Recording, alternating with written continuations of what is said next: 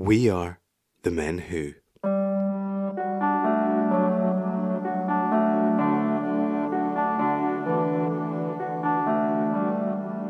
I think the legacy I want to leave is, as long as I've improved people's lives.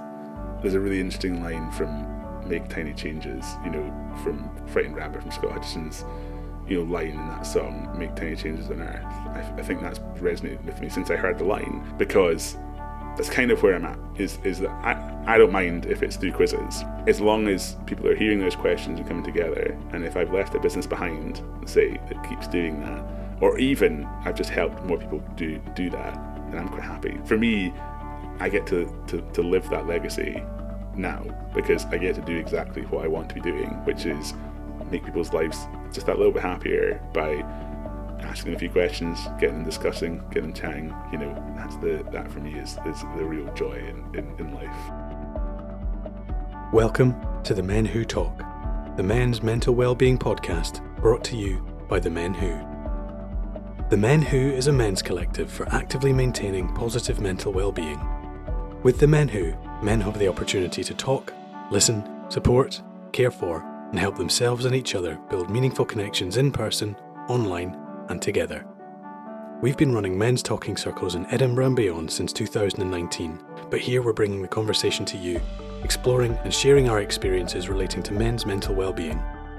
Each episode you'll hear from our trustees, members, inspirational guests, and people we've met on our journey so far on how they're learning to actively manage their minds. Together, it's our purpose to raise the power of sharing what's on our mind and make it easier for men everywhere to access their well-being potential. Join us on this lifelong journey. We are the Men Who, and welcome to the Men Who Talk.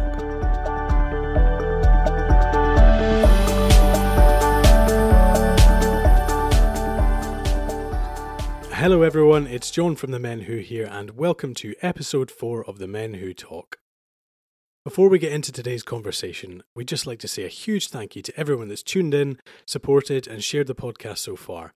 The response has been absolutely phenomenal, and it gives us all at the Men Who the courage to keep talking, as we know it's making a difference for men and women across our community of listeners.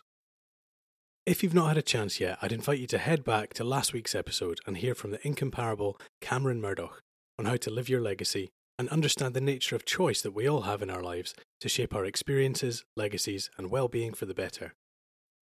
Today, we're joined by Andrew Wildgoose, the founder of Scotland's favourite pub quiz company, Goose's Quizzes.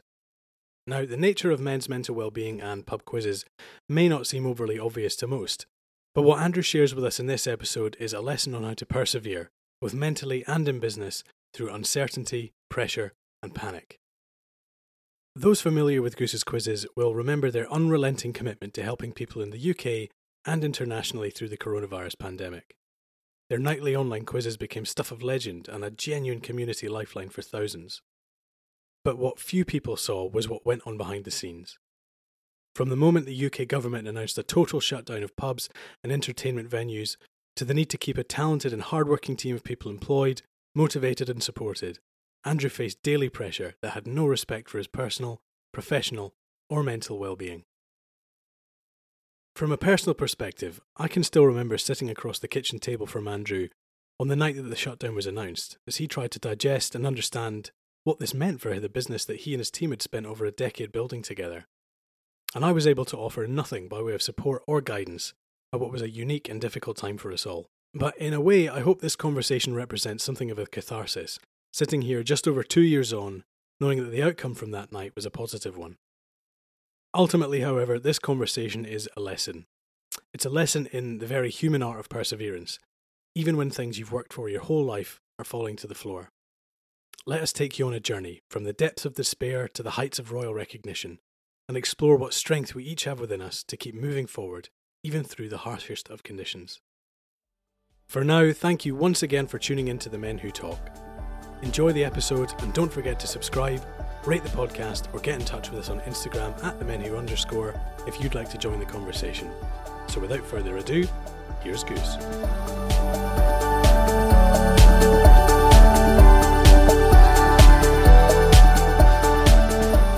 Andrew Wildgoose, better known to most of us as Goose, a very, very warm welcome to the Men Who Talk podcast. How are you, man? Yeah, doing really well. Thanks very much for having me. It is a pleasure to have you on.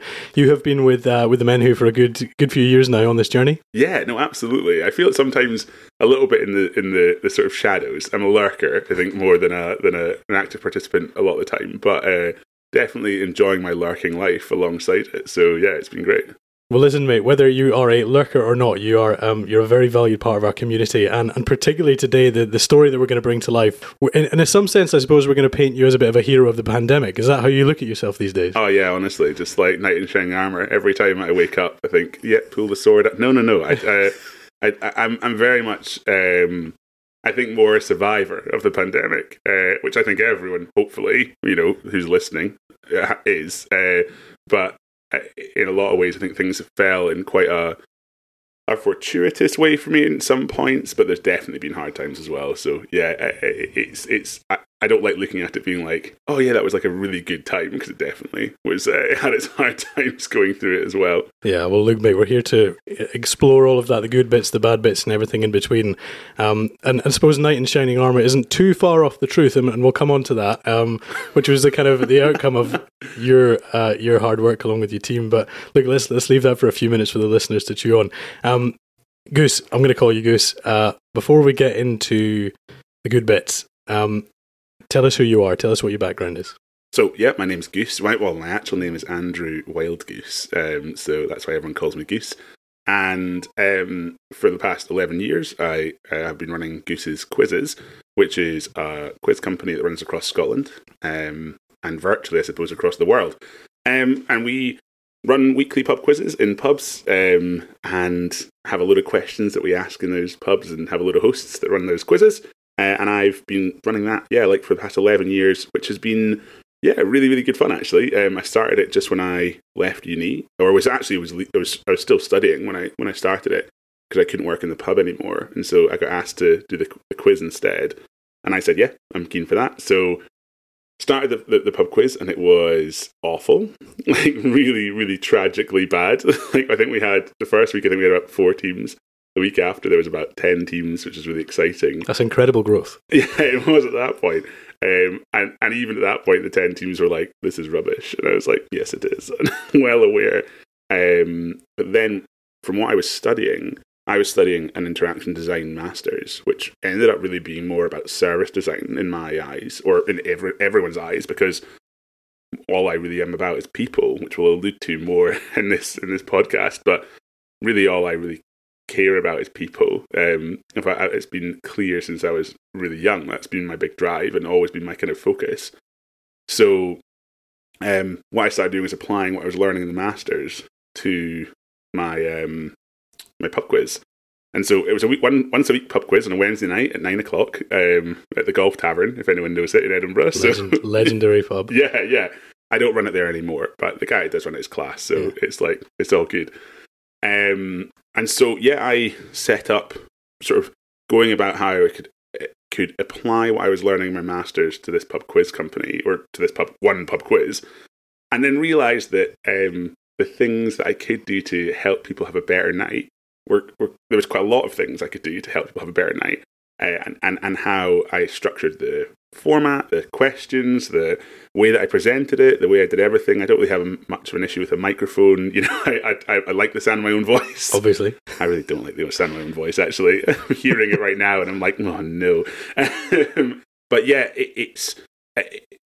that then became a bigger thing. So because that quiz became really big, and it was like 40 teams a week, and upstairs, downstairs in the Golf Tavern, and fully like booked out completely, then other venues started coming to me, and now we have about 30 venues a week that we run quizzes in. Before the pandemic, we were about 50, and we do a load of like corporate and charity, and now it's like a proper company, which is weird, because all I ever wanted to do was just like enjoy my time in the pub and help other people enjoy it. And I think it was through that realization how much I enjoy other people having a good time. I think that was definitely the stage I got to. So yeah, that's a little overview of like my business. And I suppose badly in some ways I tie very much myself into my business and together, because it is a lifestyle business. It's a business of the thing I love to do, and I've just made it my business, and thankfully it's something I can do for my life. So yeah, well, I think that's something we'll come on to in this conversation, but for me, that is evidently part of the company's success, is that it is so closely tied to your personality, what you love,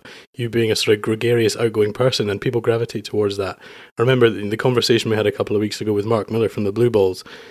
Yeah, Edinburgh Blue Balls it's 6 months old, 8 months old maybe, but the growth there has been phenomenal, and the way it's captured hearts and minds and balls, as I said, has been phenomenal. And part of that success, as a relative outsider for me to see, is because Mark has invested himself in that brand. If you want to call it a brand, but certainly that enterprise, and people love that. I think they gravitate towards that. Totally. I think sometimes I hate that I called it Goose's Quizzes, because it feels very like egotistical to say, oh, it's my quiz company and it's my quizzes. Because I'm not, at this stage, I'm very much like, it's the format that I like, and not that I like, that I've tested works for the most amount of people, and it's very much about building a sort of fabric of good work together, with the host being a big part of it, the questions being a big part of it, and then all the people that come along making it a really good thing, the venues go on board. But in saying that, I think it does take excitement, and it does take somebody to actually push that forward, and someone's passion definitely pushes faster than just a sort of nice company ethos, Entirely. I can't go anywhere further into the conversation without bringing up my favourite anecdote about our friendship, which, to be honest, is an anecdote that only I really laugh at, and you've heard so many times. Is we were introduced through your now wife, a very, very good friend of mine and my wife's. And when she came to us the first time and she said, "Oh, I'm seeing this guy and his surname is Wild Goose and he owns a pub quiz company," I thought, she's not seeing anyone. That's a joke. But then I met you, and in that first conversation we had, it was one of those ones where I was like, I can see exactly why this guy has chosen that vocation. I can see exactly why he's been successful. And again, I remember coming away from that thinking, I think we'll be friends for a long, long time. Yeah, I absolutely agree. And I know exactly the conversation you're talking about. And it's so funny to think that how quickly it became a very easy friendship. And for me, that's a really, and actually alongside that, because I was sort of thinking it before I was coming to the podcast, it's like, I need to think about sort of what to say and how to think about how we met and all this kind of sort of stuff. Not that I'm saying it's all about you or all about me. I mean, it is all about me, but but the foundation of going to something like the Men Who early in the time that we met was foundational. It was a sort of early core. I mean, we were hanging out the other day and having a barbecue and talking about how we used to dissect whatever we talked about, and it was sort of like, John said this and I said this, and our respective partners were like, "Oh, that's really interesting," or "I didn't think you would say that," or whatever it was. And suddenly we had this second, hour or two of kind of extra share afterwards of we shared these things and we thought it was really interesting. Someone came up with a really interesting perspective on this, and it's like, oh yeah, we really did think about that. Yeah. And suddenly we had like a second group after the first group, which became Monday Club, which is where our sort of friendship became, very much embedded. Yeah. And then John was one of my groomsmen at my wedding, so it was great to have you there and to play some mini golf and the morning of putting. Putting. It was St Andrews putting. Look, this plays to something which is very close to all of our hearts who are involved with the Men Who in groups like this, is having that element of commonality in your life, or that leveler. Just it removes any need to sort of find out about each other, because you instinctively know that you both have shared values or shared challenges that you want to work through, even if you don't necessarily know what that is. And I think that is fundamental to forming relationships. And what you said there about, we'd come away from these circles and you and I would continue to talk about them, that plays to this half-life concept that I have about things like talking circles, is that the value of it, whether you're talking about it, thinking about it, or acting out what you've learned in that session, lasts a long time after the hour or the 90 minutes of that actual circle is up. So I think the way you've described that is brilliant. And funnily enough, my kitchen table, where all these conversations happened, is kind of a perfect segue into the first part of our conversation, which is really all about your well-being experiences. Something I remember very, very vividly about the pandemic, and I want you to bring this to life for us later if you're comfortable, is sitting across the kitchen table from you on the day that the government shut pubs and entertainment venues across the country and effectively pull the carpet out from under your business, your feet, your livelihood. And I can still remember that, and I still remember not being able to offer you any meaningful advice in that moment. I just had to sit and listen. But that is a precursor to your wider journey with mental well-being, what does the phrase or the concept mental well-being mean to you as a man? Yeah, I was interested. Obviously, I've heard the podcast already, and I have to say I really enjoyed it so far. Enjoyed everyone that's been on it so far. It was nice to hear Joe chatting away at the start again, it felt like just sitting around again at the circle. For me, mental well-being, I think, is something it's been very much at the forefront from when I was quite young. From when I was very young, or not very young, I was about 12. I was diagnosed with post-traumatic stress disorder. So it's something that I knew, I've known of. You know, there is this side to you, which is the physical, and what everyone can say is like, once you get punched and it bruises and then it heals, is over. But once you get mentally affected, it's something that it can sit with you for your whole life quite easily if you don't actually you don't do something about it or work to actually heal that bruise at times. You know, it can really affect everything in your life, or a big chunk of your life. So I knew mental well-being was something I had to I was forced to focus on probably from an earlier age than maybe I would have. Most people might have to. And something I think I very much have a kind of up and down relationship with. Sometimes I ignore it because it feels easier to ignore it, and stress and things like that get in the way of the job. And sometimes I'm really on it and know that if I take good care of myself mentally, everything, my whole perspective on everything just is so much better and so much more rational in that sense. You know, there's not that kind of irrational anxiety that sits there the whole time, which is one of my big issues, is that anxiety of, I say something like, that was awful, everything about that was wrong, and everything I've done here is wrong, and which is such an irrational feeling, most of the time.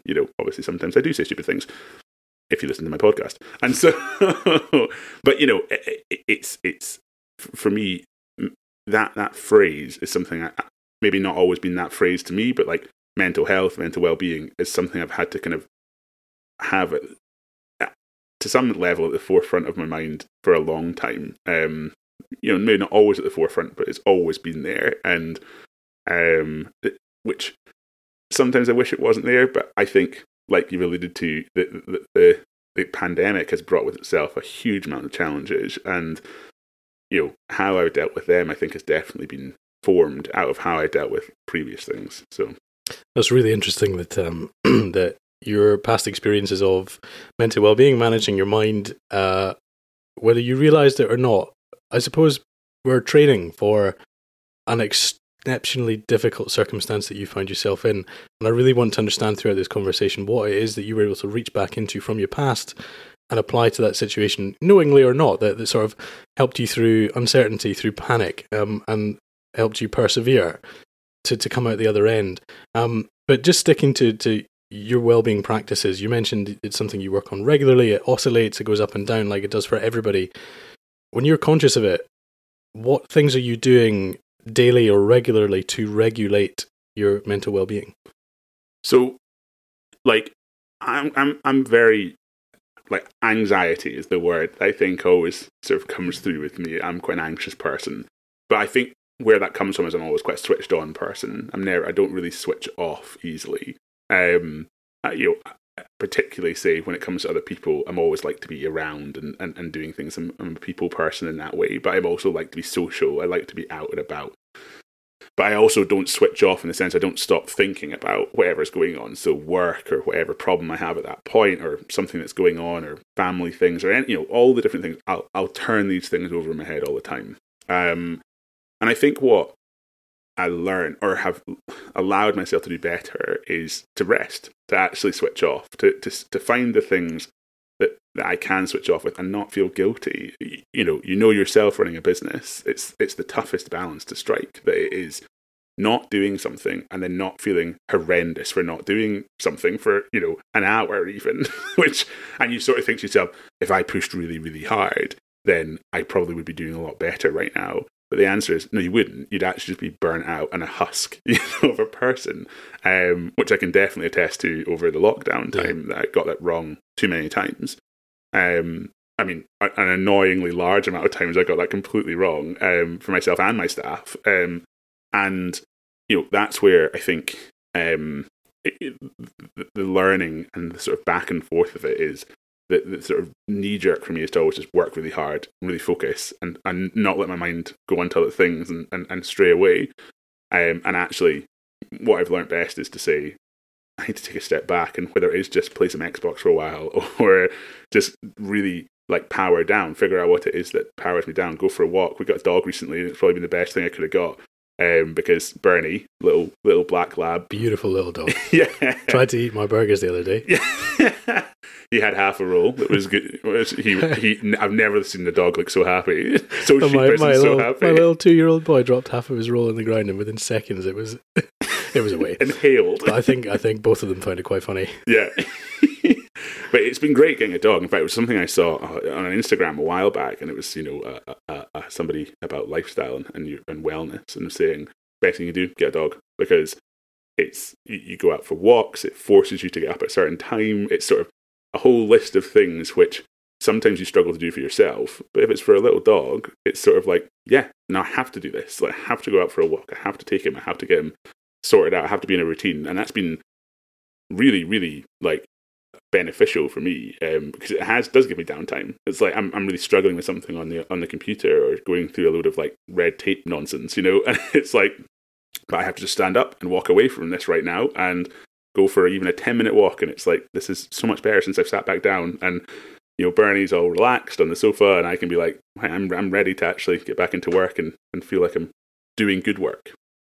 There's an immense amount of brain psychology and science behind stepping away from a problem and not focusing on it. And your mind has that incredible capability to keep working even though you're not aware of it. And this is something that I personally, I've learned the hard way over my lifetime to date, over my career to date, is always having your foot on the pedal just leads to an empty tank. To pick up a wonderful little phrase that I just made up in that moment there. So I frequently go away, and actually my most valuable times in the day are not when I'm sitting at my computer, in quotes, being productive, but it's actually when I'm taking a walk, going for a run, reading the paper, doing something else. Those are my most valuable moments, even if I don't realize it, because like you've just said, when you come back to do the work, your brain's already worked out half the problem. Yeah. You've almost subconsciously, mentally rehearsed how to address this problem. In your eyes, or in your mind, how would you sum up what it is that is happening in your head when you're not thinking about the problem or the challenge in front of you? Right, yeah. It's probably it's a good question, by the way. Really good question. I think one of the things is, that feeling of when you're looking at something, that phrase of you can't see the wood for the trees, and I think often with problems you get to that stage where you've been totally engrossed in it and ingrained in it. And then the amount of times I used to remember, especially during the pandemic when I was just too tired and too busy to like even function, I was really struggling. I remember I had bags under my eyes that were looked like shopping bags. It was ridiculous. Like, I remember thinking afterwards, like a week after I'd solved the problem or done something at work, I'd be like, why did I not just check this? That seems so obvious. Like, it's such I've done, even to the point where I'd done work before, and I realised that I could have just reverted back to that, but I just hadn't even thought that was what I could have done. And then what I realised is like, well, what I think you're doing when you're just working too hard and potentially too tired to be carrying on working in that way is you're just looking closer and closer and closer, and you're obscuring your field of view. And so I think what your brain is doing at the point when you take that rest and you take a step back is reverting your perspective and saying, actually, you can bring in different things here. And often even just the act of allowing yourself to take a step back, it's saying, I've just seen, actually, there's other things I can bring into this solution, where it's either remembering something else that you've done or thinking along the lines of someone else who knows something about it and being able to reach out. Or it's almost like the working really hard on something for me is almost like a proud action. It's an action of pride to say, I'm gonna solve this because I'm like Superman when it comes to this stuff, and I'm a legend, and I'm just going to like sit down, and I do quite a lot of programming stuff, and it's like, I'm going to program this all in one go, and it's like no issues. When actually that's never happened for me, like ever. So why do I ever think that it's going to happen this time? And actually all it does is cause me stress if I think it's going to happen. So I think the step away thing now gives me a chance to do a block of work, say, well, that's really interesting, that worked quite well, or that didn't work very well, there's a problem I've got with that. And when I sit back down, it's like, yeah, I realize that this is, something I can use for solving this problem, or somebody I can talk to about solving this problem. The thing also, I think it really gives perspective of what's important in which part of the what you're doing. The amount of times I go out with thinking I'll do 100 things and actually look at them and go, oh, I really need to do about 10 of these things to make this properly okay. And the other 90 are things that I would like to do at some point, but are not essential right now. And I'm just going to overload myself if I try and do all 100 things right now. I can just do 10, get them done really nicely and get them done really well, and then come back to these other 90 things maybe at some point, So that's what I think the breaks do for me often. So it feels like a very work-orientated answer, but that's where I'm at the moment, I suppose. Yeah. Well, it makes sense. I mean, the underlying story that we are about to go into is career focused. It's business led, and that's the context of this whole conversation. But to come back to what you've just said, I completely agree. It is about perspective that is impossible to obtain when you are focusing on the detail of something. For me, I've talked about this countless times. It's about creativity, right? And the number of times I've been commissioned to do something so-called creative, sat down at my desk, thought, I could do this in my sleep. And then I sit down with my pen on the pad and I'm like, where do I even begin? I don't even know where to begin. And it's almost that pressure that you've allocated a certain amount of time, you've been asked to meet a certain brief in whatever form that is, but yet you have creative block or writer's block. You go and have a walk, you go and have a run, you don't even think about it, you just let the mind work. And particularly with creativity, in my experiences, you cannot find it, you cannot force it, it has to come to you. Yeah. And the trick for me is entering a mindset in your everyday life whereby you are open to opportunity, open to creativity, and just finding it in the most mundane things. And actually, if you look at a lot of what I do, the artwork and things like that, it's none of it is particularly complex, but actually that's because I've been inspired by something very mundane. I think the thing is, I always used to do the distinction between innovation and invention, and innovation's a much more, in my mind, like interesting quality or interesting thing. Because innovation, you can use different things to put them together in a way that actually no one's done that before. Whereas invention, technically you come up with something brand new and it's like no one's ever done anything like this. But innovation it feels more like bringing things together which haven't been brought together before. And art, I think, is often more linked towards innovation and design, which, like I say, we're studying design as a master's, and so for so much of it is bringing together things which haven't been done before, which I so often think leads to it's like almost like bringing harmony together, and you find that harmony again, in whether it is putting together artwork or whether it's running an event that works really nicely or whatever it is, and you're bringing pieces together, and when they all sort of nicely fit, and it doesn't have to be complex. That's the interesting thing about, especially when I say the word innovation, but for art, for design, for all the things, for creative industry, anything creative, it doesn't have to be complex. It just, if it fits nicely, there is an aspect to that you can look back on it and go, yes, this sits well with me. And I think as soon as that happens, there's a kind of wash of, great, like that was fantastic. It's a slight tangent on the podcast. We're now entering the kind of Creative Minds podcast, but I do think it's important to the context of the conversation. An increasingly valuable skill in this world, I think, is, call it curation, right? The ability to curate. I think we are now at a point in society and history whereby it is genuinely getting more difficult to invent because we have invented so much. So like you say, the trick is to be able to curate or create or add value by composing things in different ways. And, examples that stick out for me, think about some of the world's most innovative companies. Tesla, the car's nothing new. The fact is run by a battery is new, but the concept isn't new, right? And there's examples that was done 100 years ago, just in a slightly different way. The iPhone, when that came along, telephones weren't new, cameras weren't new, but someone put them together for the first time, and that suddenly becomes a world-changing innovation. So I think that ability to innovate, to curate, to truly understand what it means to add value to a product or a setting or a situation is essential, particularly for those who are listening of a creative mind and who, for creativity is at the heart of their mental well-being journey. Yeah, absolutely. Hey everyone, we just want to say a huge thanks for tuning into this episode of The Men Who Talk, and take a quick break from the conversation to remind you how you can access more information on our collective. Head to our website, www.themenwho.com, drop us an email at letstalk@themenwho.com, or check out our Instagram, @themenwho_, to see what we're up to.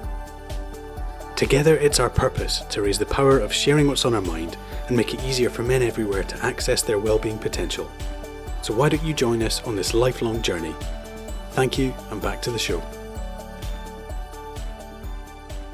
Let's take a deep dive into Goose's quizzes, because this is this is the crux of the conversation, and what I want to try and convey between us is a bit of a story, and if it's not too grand, also a lesson on how to persevere through panic, through pain, through uncertainty, when the world around you that you have built for a long time is falling apart. Can you take us back to those days whereby lockdown was becoming a reality, where it was announced that the bedrock of your business was no longer viable? How did that come about? How did you feel, and what was going through your head at that time about your future? Yeah, I mean, it was awful. In no uncertain terms, awful. So it's hard to think back about how some people, I suppose, don't remember exactly as well how the pandemic all came about, or not even the pandemic, the lockdowns came about, because it was quite different, the pandemic to the lockdowns and what was enforced. Pandemic was around for a few months. In fact, we did a podcast when the pandemic was kicking off effectively. We did. And I remember we had to edit out in our podcast stuff that we talked about with the pandemic, because we just had no concept of how big it was going to get. We had, at that point, we had no idea. And that was only a few weeks before lockdown really happened. So it was the 16th of March. Boris made an announcement at about 5:00 that it wasn't that the pubs were closed, it was that he was saying that we shouldn't go to social gatherings. So the pubs had no support at that point. And it wasn't until the Friday afterwards, so that was a Monday, it wasn't until the Friday that there was something announced about pubs basically shutting, and that was then getting support. And even at that point, it wasn't huge. But we had been quite planned, so the Friday before that, we had realised that something was going to come along, and we had to realise what would happen if all the pubs shut, and our income then dried up. So we had a meeting on the Friday, and then we ended up having a meeting on the Monday morning as well, because I got panicked over the weekend and said, we're going to have to figure out something here. So the Monday we kind of worked feverishly, and then we went and did interviews in Glasgow, because our quizzes in Glasgow were going so busy and getting so many that we needed to get another host. So we interviewed about 8 people over the day, while this is all sort of going on. So in between interviews, we were seeing updates and sort of, there might be an announcement tonight, all this kind of side of stuff. And then come the drive home from Glasgow, and about 5:00, and we were getting the news through that there'd been an announcement, and we're going to have to cancel quizzes. And so we cancelled 9 quizzes on the Monday night, to differing levels of okayness. Some people were fine, some people were a bit annoyed, and some people were really angry about it, which was quite hard to take, actually. And then, so from that Monday the 16th, we had no income. We had cancelled every quiz for the rest of the week, and I didn't know what we were going to do, apart from the fact we had said, let's go online. We made a decision to go online, which now seems like, that's so obvious, everyone went online. But at that point, not many people were doing it, and no one really thought of it, straight away. So we set up on Twitch, which is, for people who don't know, is a bit like YouTube, but it's a sort of gaming platform for people showing games. And now it's become a lot more a broader platform. I think because of us, being trendsetters on there. And the 17th of March, what was that, 2020? 2020. 2020. Oh, so long ago. 2020, we started running pub quizzes online. Did 50 questions, and 2 of us sat, and we made a decision that we would always sit 2 of us behind the desk, because, or potentially, for quite a long time it was virtual, so that we knew there would be people at home who were on their own, and we'd already heard that there was people who hadn't, came to our quizzes and they would come on their own, or that was very much where they met. But a lot of people lived on their own, and we realised there's going to be tons of people on their own here, and that was going to be awful. So we said we want to run a quiz with 2 people on it at all times so they can get involved in the chat. Twitch is very good for chat, like live. So we always wanted to like make sure we were talking back and forth with them. So if they were sending things in, we would like show it up on the screen and all this. So we had a WhatsApp number and everything. So this just then grew arms and legs from there. And we started on the first night and we sort of said, well, we'll just carry on. And then on the third night, it got picked up by Edinburgh Live. And then on the fourth night, it got picked up by Unilad. And then it got picked up by the BBC. And then we, so I picked up as in like, articles were written about it all. We were in like Wired magazine and all this stuff. And by the weekend, we had like 1,000 teams taking part, or more than 1,000 teams taking part on each night. And so, yeah, that kicked off our lockdown. We were asking for help, basically, to keep our company running, which we got at the start, and it was great. So we basically survived, which was awesome. Now, at that stage, as we're talking about, like, the 22nd of March, no one knew how long this lockdown was going to go on for. No one knew where we were going to be at. We said we were doing it every night. We had a team of 5 of us that was pretty easy to do that with. Furlough had come out by this point, so we furloughed all our hosts. And then we started running a lot of corporate quizzes online, which all went really nicely. And that was us at that point. But then it sort of, the emotion, I suppose what I've just done here is I explained what we did. But the emotion that went behind that, I struggle to even, like, you mentioned a part earlier there where it was a Monday, so we came and did Monday Club. I just cancelled all my quizzes. Alice knew that, my wife knew that, well, at that point was my fiance, knew that obviously this is a really dire situation, and came and picked me up, and then we went over to here, actually where we're recording the podcast now, and I was in bits, like, and no word of a lie, I was probably holding back tears that whole night, because it was like an absolutely, like, it was dire, didn't know what to do, and so, like, I can't quite encapsulate the emotion. I think it was the feeling of, for years, it was always, I was doing something kind of stupid with my life. Not that I was doing something stupid, but in some ways I quite liked the thought I was doing something stupid, and it was a little bit different to a lot of people. And then I got people to join me on that I have a set of full-time staff that do this with me. So it's really hard to talk about the emotion side of it, because I think in some ways I've pushed that down a little bit, because I just don't think I could. It's hard to think about now, still, to think about how well we were doing at that point in the business, and how little I had to think about, anything to do with like money or anything like that, because everything we did, everything we touched sort of turned to gold. It was a situation where we just started new quizzes and it was really busy, and it was all like no problems. And now it's a struggle, and it's tough. Like everyone, a lot of people are struggling at the moment, and I totally get that feeling from the industry, especially hospitality. So it was that night, that Monday the 16th, we came here, and I was like in bits, basically. And I think you're probably right when you said you couldn't say anything, because I don't know what I would have been able to hear to have had any kind of effect on me other than just me being deeply sad. I felt like I'd let down a team of people, because I'd invited them to come on this journey, and for some reason, this journey was sort of being pushed to an end, or cut to an end, without any of my doing. None of it was under my control, and felt really helpless, I think. And I remember actually, so went home after that. I think I had a few beers here, and then went home and sat down, and Alice went to bed, and I had a whiskey, and just sat and cried.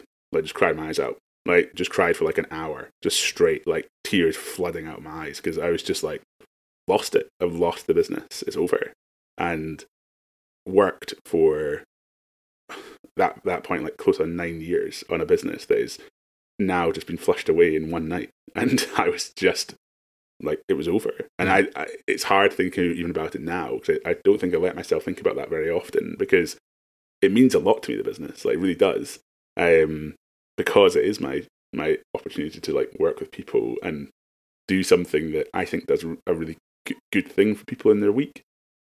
And so the fact that then what went into lockdown and what we got out of lockdown, I think, is the saving grace in all of it. I I feel like I've talked for a lot about the business and how it went, but it does feel like it's worth giving that context to understand that first night was horrendous, and that week was pretty horrendous, because even though it was growing really fast, the business side of it, I was sitting there being like, I don't know how we're going to survive this, and I don't know how we're going to keep staff on. I don't know how we're going to do anything like this. So there was this really odd mix of like doing 1,000 team quizzes in a night and writing systems for how we can mark that as quickly as we can, and getting the right questions and all the technical aspect. We had a computer crash in that time and blow up on the stream. So like, as in, we were running the stream and then the computer just stopped working. Like a little bit of smoke came out the side of it. And it was like, oh, it's like cartoons. Yeah. So someone really nicely bought us a computer. Oh wow! One of my staff moved into the flat with me, so that we could then become a home for the first lockdown. And so he moved in and we did every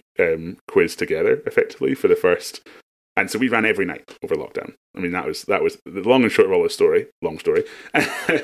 We ran every night on Twitch over lockdown, and we ran quizzes for people all over the world. One of the nicest things we saw was couples who were separated by the lockdown. So we had couples who were in America and Germany, and couples who were in Ireland and America, and loads of different places. And then the quiz was the thing they did every night together, and over virtual, they would do the quiz together. And it was just like, this is the nicest thing to see. You know? It was really, really pleasing to get those kind of experiences out of it. You've, in a relatively short space of time, taken us on a real up and down journey there. And, in a sense that a lot of us lived that with you. I had, looking back now and seeing how you came through it, I almost want to call it a privilege that I was able to sit there with you at that moment on the 16th of March 2020. Even though it was a horrible moment for you, and to a lesser extent it was a horrible moment for me, because I just did not know how to act. I didn't know how to comfort you as a friend, and neither did Alice, your now wife, neither did my wife Caitlin. And it was an extremely poignant moment. But there's so much to unpick here. I mean, I want to explore how your emotions oscillated over that time. I want to explore how you met the challenge of keeping a team that you obviously cherish, motivated, supported. How do you keep them mentally well? The role that this played in community, the stories you brought about how it brought people together and again kept them sort of engaged when they physically couldn't be together, and then how that led to your recognition, which we'll definitely come on to, because it's a beautiful midpoint to a tough story. If I can I take you back to that night where we sat here? Yeah. Did you think you'd have a future in this? No. There's always, I think there's always that people, I understand when people use the analogy of like the devil and the angel and that kind of side of stuff on your shoulder. And within your mentality, I think there's always a flip-flop of kind of one thing saying this and one thing saying that. And the overwhelming thing was saying, this is over. Like, you don't have a future here, and there's not going to be a future here. Like, you run a business where you basically just cut off all your money. And you're not even in a business that's very well looked after naturally, in an industry that's looked after very well naturally. Hospitality is seen as almost like the sort of bad brother of, like, of the gleaming sort of hotel industry and things like that. I mean, hospitality, I know it's all within that, but like pubs and bars aren't seen very nicely. And so the fact that I'm in the service of those industries, it's like, this is awful. Like, it's going to be awful. And so I was quite aware. But there was this little glimmer, I think, at the back that I do have a bit of fight in me. I mean, I've obviously not got to this stage if it hadn't been for a little bit of stubbornness, a little bit of pride, maybe a little bit of just knowing that what I wanted to do was still do what we always wanted to do. So in the meeting on the Monday morning with the team meeting, so that was with all the staff, we have a Glasgow area manager, so it was virtual as well. Sitting around a little boardroom table where we did the podcast when you came on it. And I remember saying to them, it's like, it's business as usual now. It is, and our business is to help people have a good time. That's what we do. We're not here to make money. We're not here to become big profiteers. I don't want to be some like nonsense, like skywriting, everyone loves it. I want people to have a good time if they interact with us. And I think that's why there was always a little bit in the back of my mind where it's like, no, we're still going to do that. Like, we're still going to do that. No matter what the cost is, we're doing that.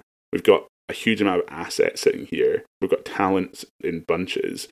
And why are we not doing that? And so I think there was an aspect that I was still thinking to myself, yeah, like, we're going to do something. It's just figuring out what that something was and how it was going to go. So that's...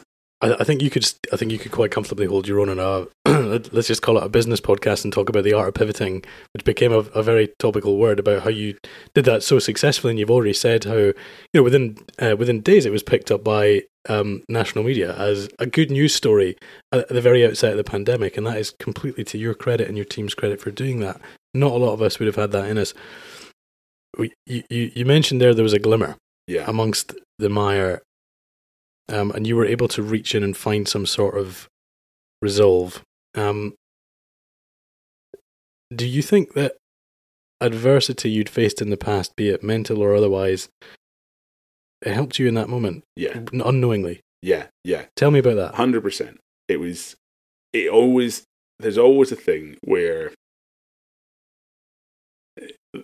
I think there's always an understanding, whether it's anxiety or depression or whatever the mental sort of ailment that I know I've been through in the past, there's always this kind of understanding that it will pass. Like, I heard you saying in one of the other podcasts, this too shall pass, and I couldn't agree more. There's always an understanding that you'll still keep living, it's still going to keep going, and it's just understanding what that thing that you're sort of not even pushing towards, but even sometimes is pulling you towards it.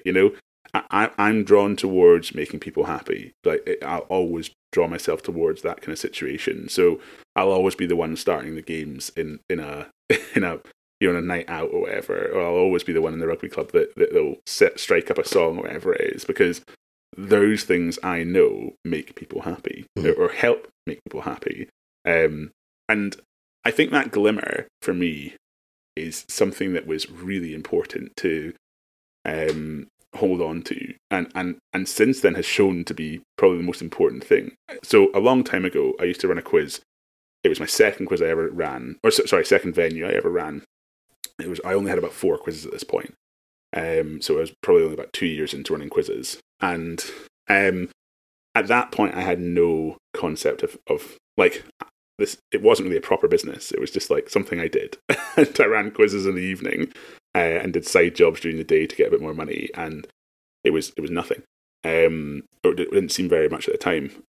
So there was a guy that came along to the quiz every week, and he was quite an interesting guy, and he had a group of people that they all did the quiz with, and I knew quite a few of them through other means as well.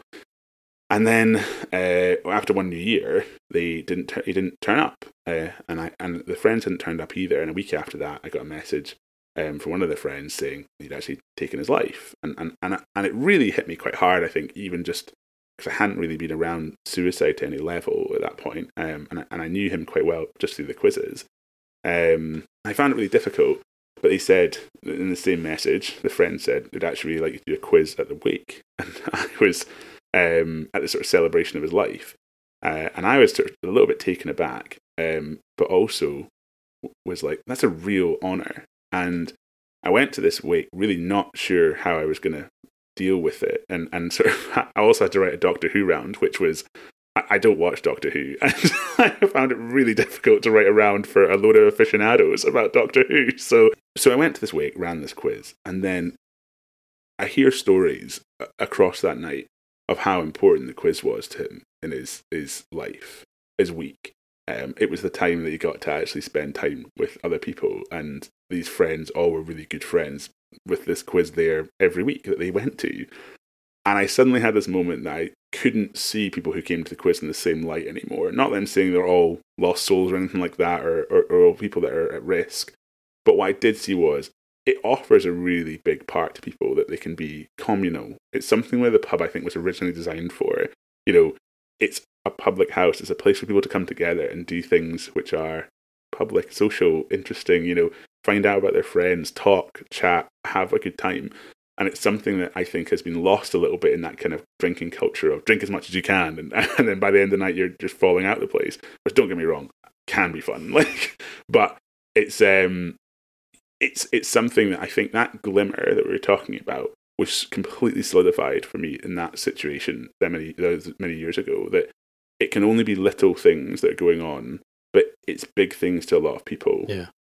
And when the glimmer was there on that night on the 16th, the glimmer was, we still have to help people here. Like, we still have to do something to help. And no matter if it's a small thing, like we're just running quizzes for free, it's something, it's going to be something. So I think that was where I was at. You've told me that story before, and it never loses its power when you tell it, because it makes clear for a lot of people the something that's otherwise unobvious. What role do things like pub quizzes play in people's life, and by an extension, what role do they play in people's well-being? I mean, that is not obvious when you just first hear it, but then you sit and think about it, and you hear stories like that, and you think we all know that community is one of the pillars, if not the pillar, in positive mental well-being, right? And what you've just described is a perfect example of how things like pub quizzes, the role they play in people's life, and to the point where that can almost be part of someone's legacy.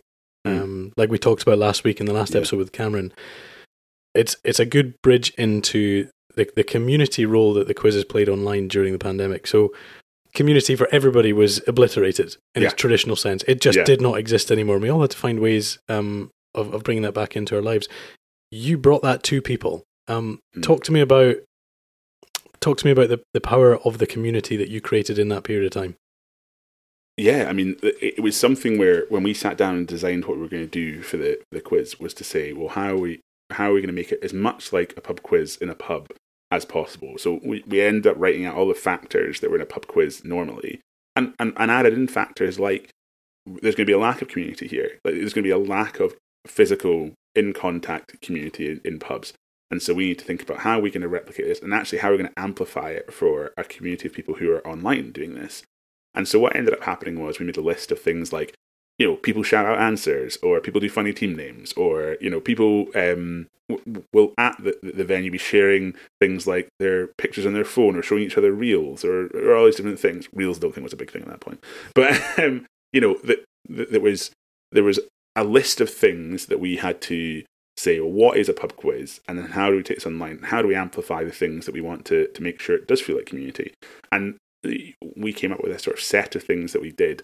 Taking onto Twitch was important because the chat feature was really, really good at that point, to make sure that people could chat quickly with us and we could respond quickly and get involved in conversation. How we actually ran the quiz, we ran it in 10 questions per round, and then at the end we always had an opinion question, which was just for people to get their teeth into and discuss, because then the chat would go crazy, and then we would, the night after, show the results of the opinion question from the night before. So there's stupid things like, we talk about, because obviously we had about 2 hours to fill. Usually we talked for 2 hours of just nonsense between the quizzes, which some people didn't like, and we understood that. But the people who we were trying to reach were the people who did like it, because they were the people who needed that, needed a little bit of comfort at home, needed a bit of time. The other thing we thought about quite a lot about, and I know this is a slight aside, was people who were in bad situations, like people who were in situations where they maybe were living with somebody they didn't like, or it wasn't good. And the amount of people that wrote through to us and said, actually, they think we saved their marriage and things like that, where it's like, that's crazy to hear that. Like, a quiz can do that. But I think as part of the beauty of the story is that some people have told you in what ways you help them. The beauty of it is you will never really know how many people and in what ways you actually help them. Yeah, I think it is I still get people come up to me. I think it happened when we were at the rugby a while back, and it's like, it's so bad going to the rugby with you, because everyone comes up and says hi, and I'm like your little son, like just tagging along in the background, a foot shorter and like crap beard. Look at me right now. It's such a good beard that's going on here. Yeah, two good beards. But it's really nice hearing those things from people. But I think what is nice, in some ways nicer for me, is that we designed that to happen. Like, we designed it in a way that was an open platform and put the fodder out there, just like we do with the quizzes. The quizzes aren't there for people to look at me and say, isn't he so funny and entertaining? And it's amazing that all his puns and jokes land every time. Do they? Which they don't. No, I mean, come on, let's be honest. No pun has ever landed. But it's there to facilitate other people to have a good time. Yeah. And what we were really having to try and fabricate to some extent was people to join us for a good time in that one, which was a little bit more odd for us to actually have to do. But I suppose with the podcast we've been running for a while, it worked quite nicely and we were eased into it. So the topics of conversation just became, our most hot topic of conversation for a long time was, how do you say the sport shot put? Which is... Good question. Shot put? Yeah, but most people say shot put. Shot put? Yeah, which will cause controversy. And so that's kind of what we're about, is causing minimal nonsense controversy, which wasn't about the pandemic. So I love the fact that you can sit here and say that's how you designed it. And I think a lot of people would sit there and think, that sounds a bit big-headed. But knowing you and knowing your team, it's so nice to hear that you sat down and designed it that way, and that's the way it came to fruition, because you've used your experience of real life quizzes and like you said, different vocations, and brought it into that scenario, and it worked. Yeah, no, it's felt really it's nice, and at the heart of it, and really, I know we have to get back because this is getting very close to a business overview. It was about people, It all comes out. My background is service design, and that's very much where I would say I was at. I'm in some ways a UX designer, but with people, a lot more like events rather than websites, because I'm terrible at it as well. But it's very much about how people are. That story about the person that committed suicide, it always brings it back to me, because it's like, no, people are what it's about. The friends that he had at that quiz, and that would come regularly, that was a people thing. It doesn't matter how entertaining I am or whatever. It doesn't matter all these things. What matters is he had a group of people that he was around, and we facilitated something for them to be doing. A reason for them to be coming together more regularly, because it's so hard these days, even just to say, to even get a group of people together, not just for, it's just nice to be together. It's like, there has to be a reason. Yeah. And our reason is quite minimal in some sense, that we'll say, I will just give you a set of questions which you can get really angry at each other about. Shot put. Yeah. It's, and we know that there's a trivial, and it's great that it's, trivia and trivial is a word that we can use quite synonymously, but it's great that it is trivia that we're using for this, because we don't want anyone to be too serious about it. We want it to be something where they come along and enjoy the night, learn a bit more about their work colleague, or we think it's great for a first date. That's one of the best things you can do with a quiz is a first date, and we've seen it happen. And question number 1: do you want to marry me? Yeah. Woofed. We can pick them out so quickly in a crowd now, like a first date, and it's like, oh yeah. Think just zoning out a little bit on the topic of community and the role that you guys played. Something you very humbly omitted from this whole conversation, and the way you've told that story so eloquently, is the recognition that you got for this. Yeah. Just tell us what happened, what the result of your contribution during the pandemic was. So, on the 1st of December, I released a video where I was pretending to be the Queen, saying that we were doing quizzes all through Christmas. So we weren't stopping any of the quiz nights, and we were just running the whole way through Christmas. So this was on. Was this? I just can't think of the months. The year 2020 must have been the end of 2020. Yeah, it was. Yeah. So 2020, the 1st of December, I released a video saying we're going through the whole way through December and doing every night. So we're doing Christmas Day and Boxing Day and New Year's Eve and everything.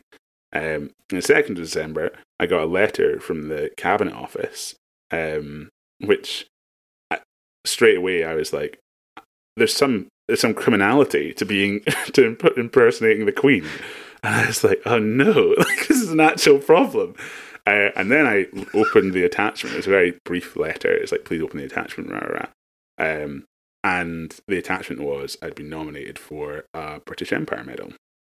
So obviously the first thing I did was phone my dad to be like, this is a hoax. Please tell me what the actual deal with is here.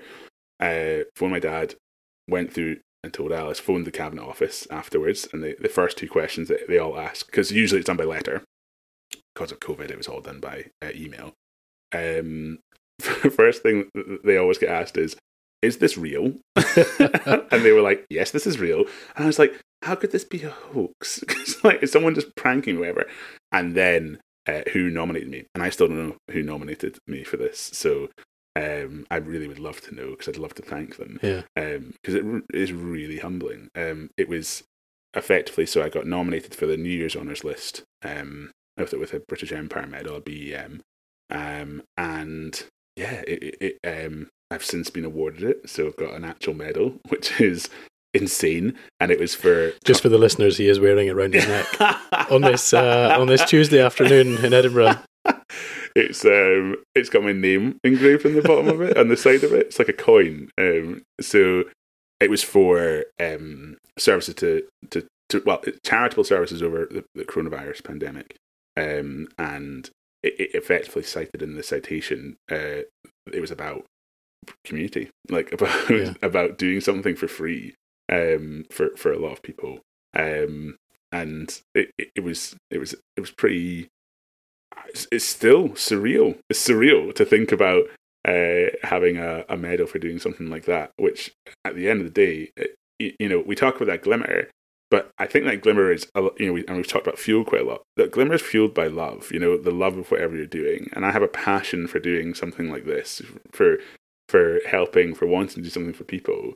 And I think that's why that glimmer probably wasn't extinguished with what is effectively an absolute ton of water on it, with if that's the metaphor that we're going for, with horrendous amounts of awful news of like pandemic and all the pubs closing and really not having any idea of when it was going to go again. I think that glimmer, it's quite exciting to be given a medal for something that I am really passionate about. I kind of do wish it was more for the whole team as well, and I do feel it is like a team thing, because as much as it was me that drove that through, I still think the team worked so hard to get that to happen as well. Yeah. So for me, we went on a big night out and we had a big dinner. Not like you. Yeah.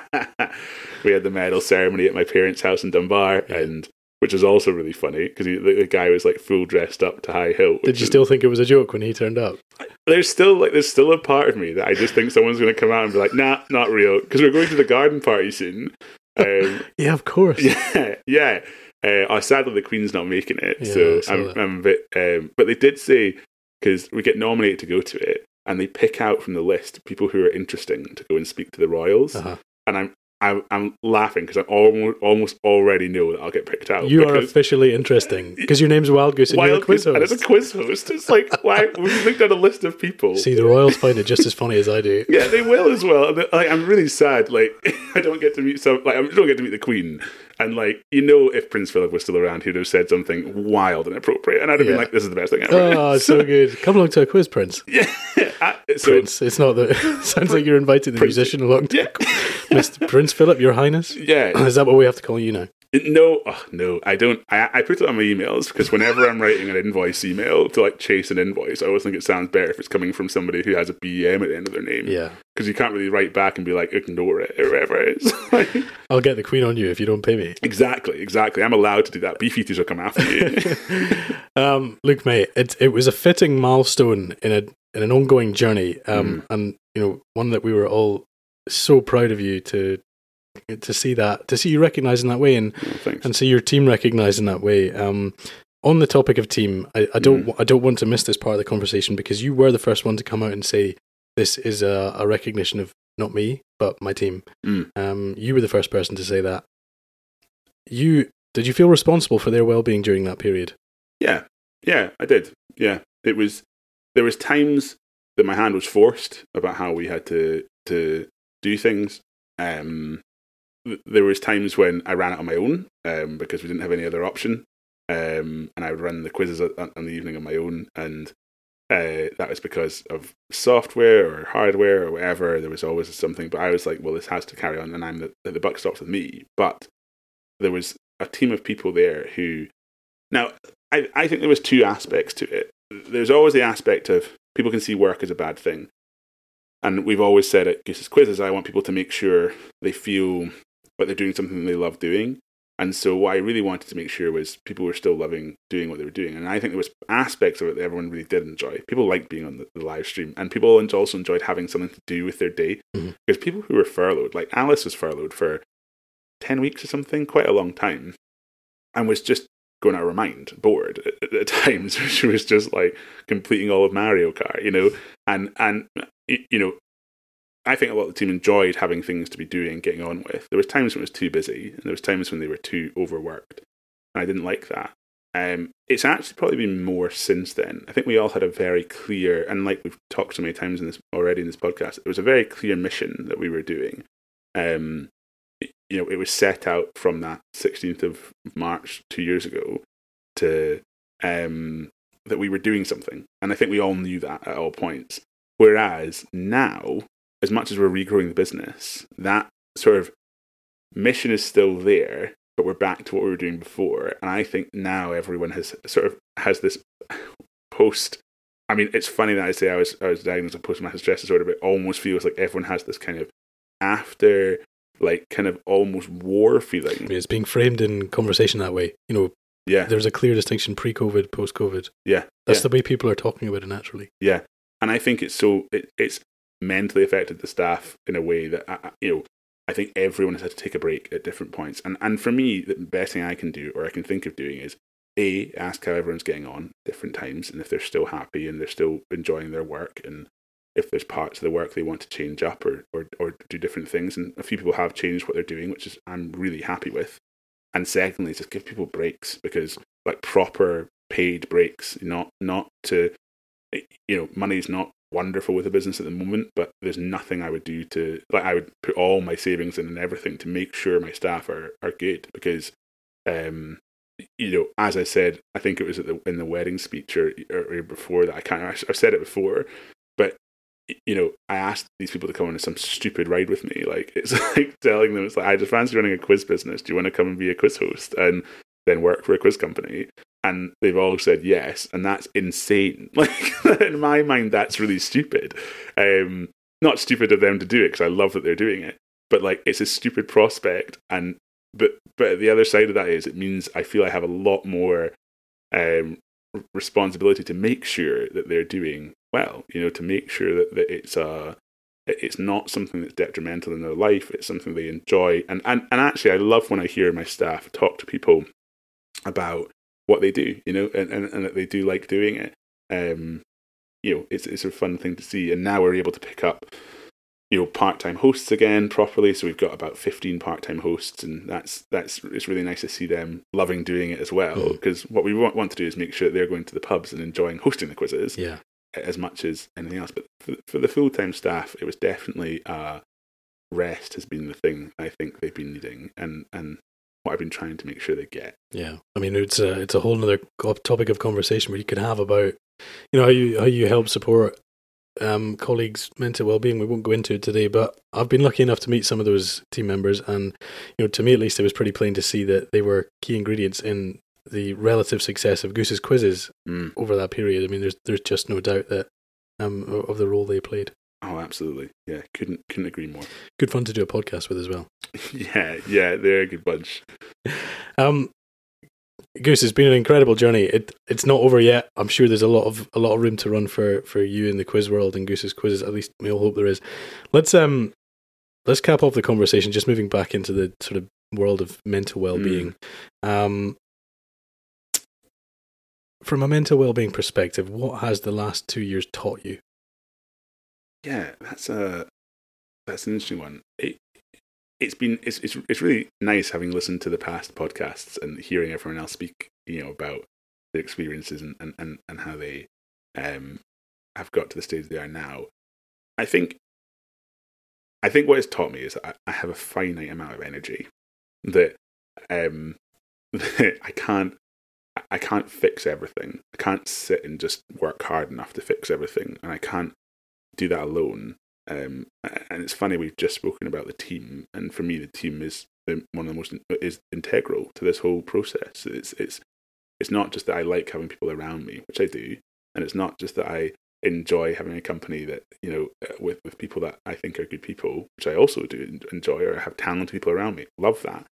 but it's integral to the fact that it's because I can't run a business on my own, can't run that whole thing myself. And I'm well aware of, I think, not just the fact that I have finite energy, but I have weaknesses. The weaknesses are like okay to have, and it's also okay to then say to people, you're much better at this, please help me with this. Please can you take the responsibility of this thing off my hands, and you go on with it. And the great thing about the team that I think we've got is that they do that.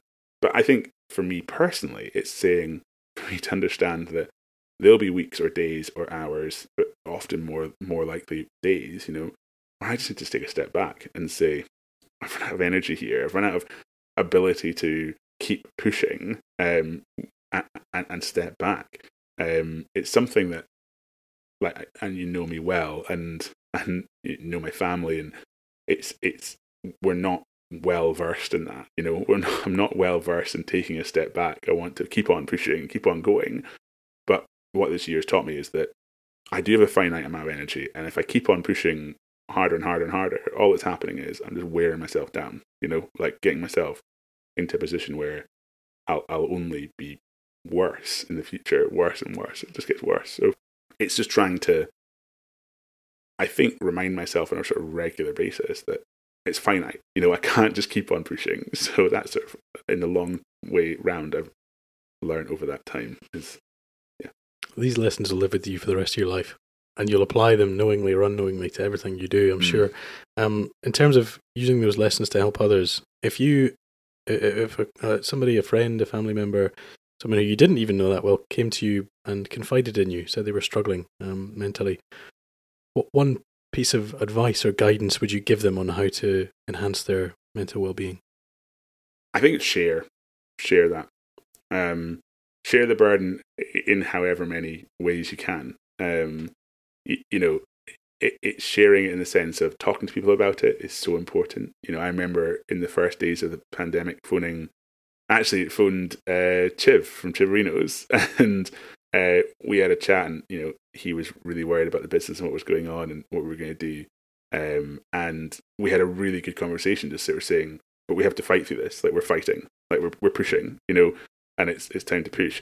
And I think even I was having a really bad day when I spoke to him, and I think he was having not a great day either. But then it was that moment of like, no, actually, like we're going through a really similar thing here, and everyone's going through the same thing. And I think, especially someone like Chiv, he can look like a really like everything's going great, and it's like he's very good at that kind of, he's a larger than life guy. Sorry, having that quick conversation was enough just to be like, yeah, no, we're both having hard times here. This is really tough, but it's nice to know that it's like, so even just sharing to know that other people are going through something, because it's very easy with like Instagram or all these kind of things to think, oh, everyone's doing really well, and actually just sharing a situation is such a big thing. Just to sort of be honest and say, finding it's quite tough. Like, I'm having a tough time.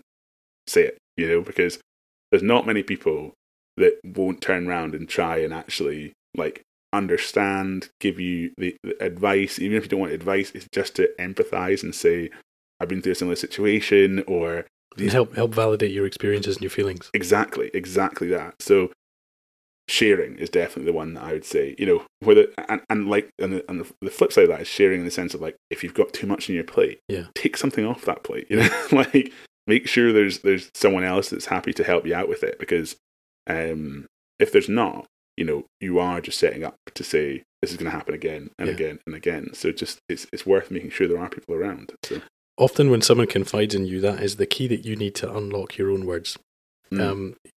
If there's something going on in your mind and you've not felt confident enough to talk to someone, but then someone comes and confides in you, that's often all you need to say. This is a safe space, and I can tell someone else about what I'm experiencing, just like you did with Chiv.